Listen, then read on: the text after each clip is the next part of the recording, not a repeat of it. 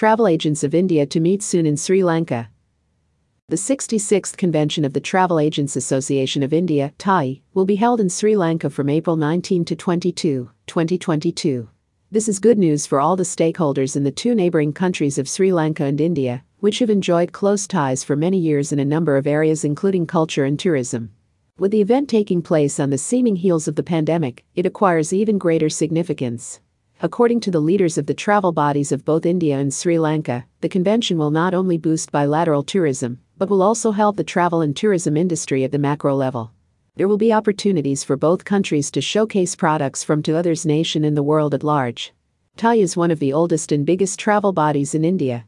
In the past, conventions of TAI have been held on the island nation of Sri Lanka, but this year it acquires even greater importance as most nations have been hit by COVID-19 and are keen to revive travel and tourism.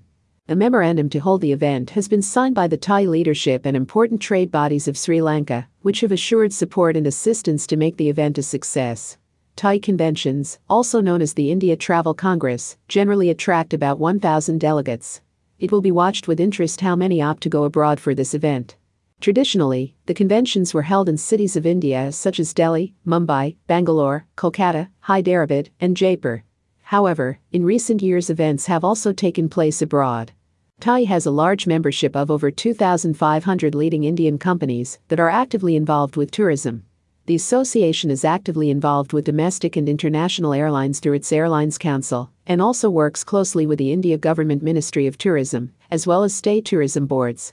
It is a member of IATA's Agency Program Joint Council, APJC, where matters on airline practices are actively debated. More news about India. Image courtesy of TAI.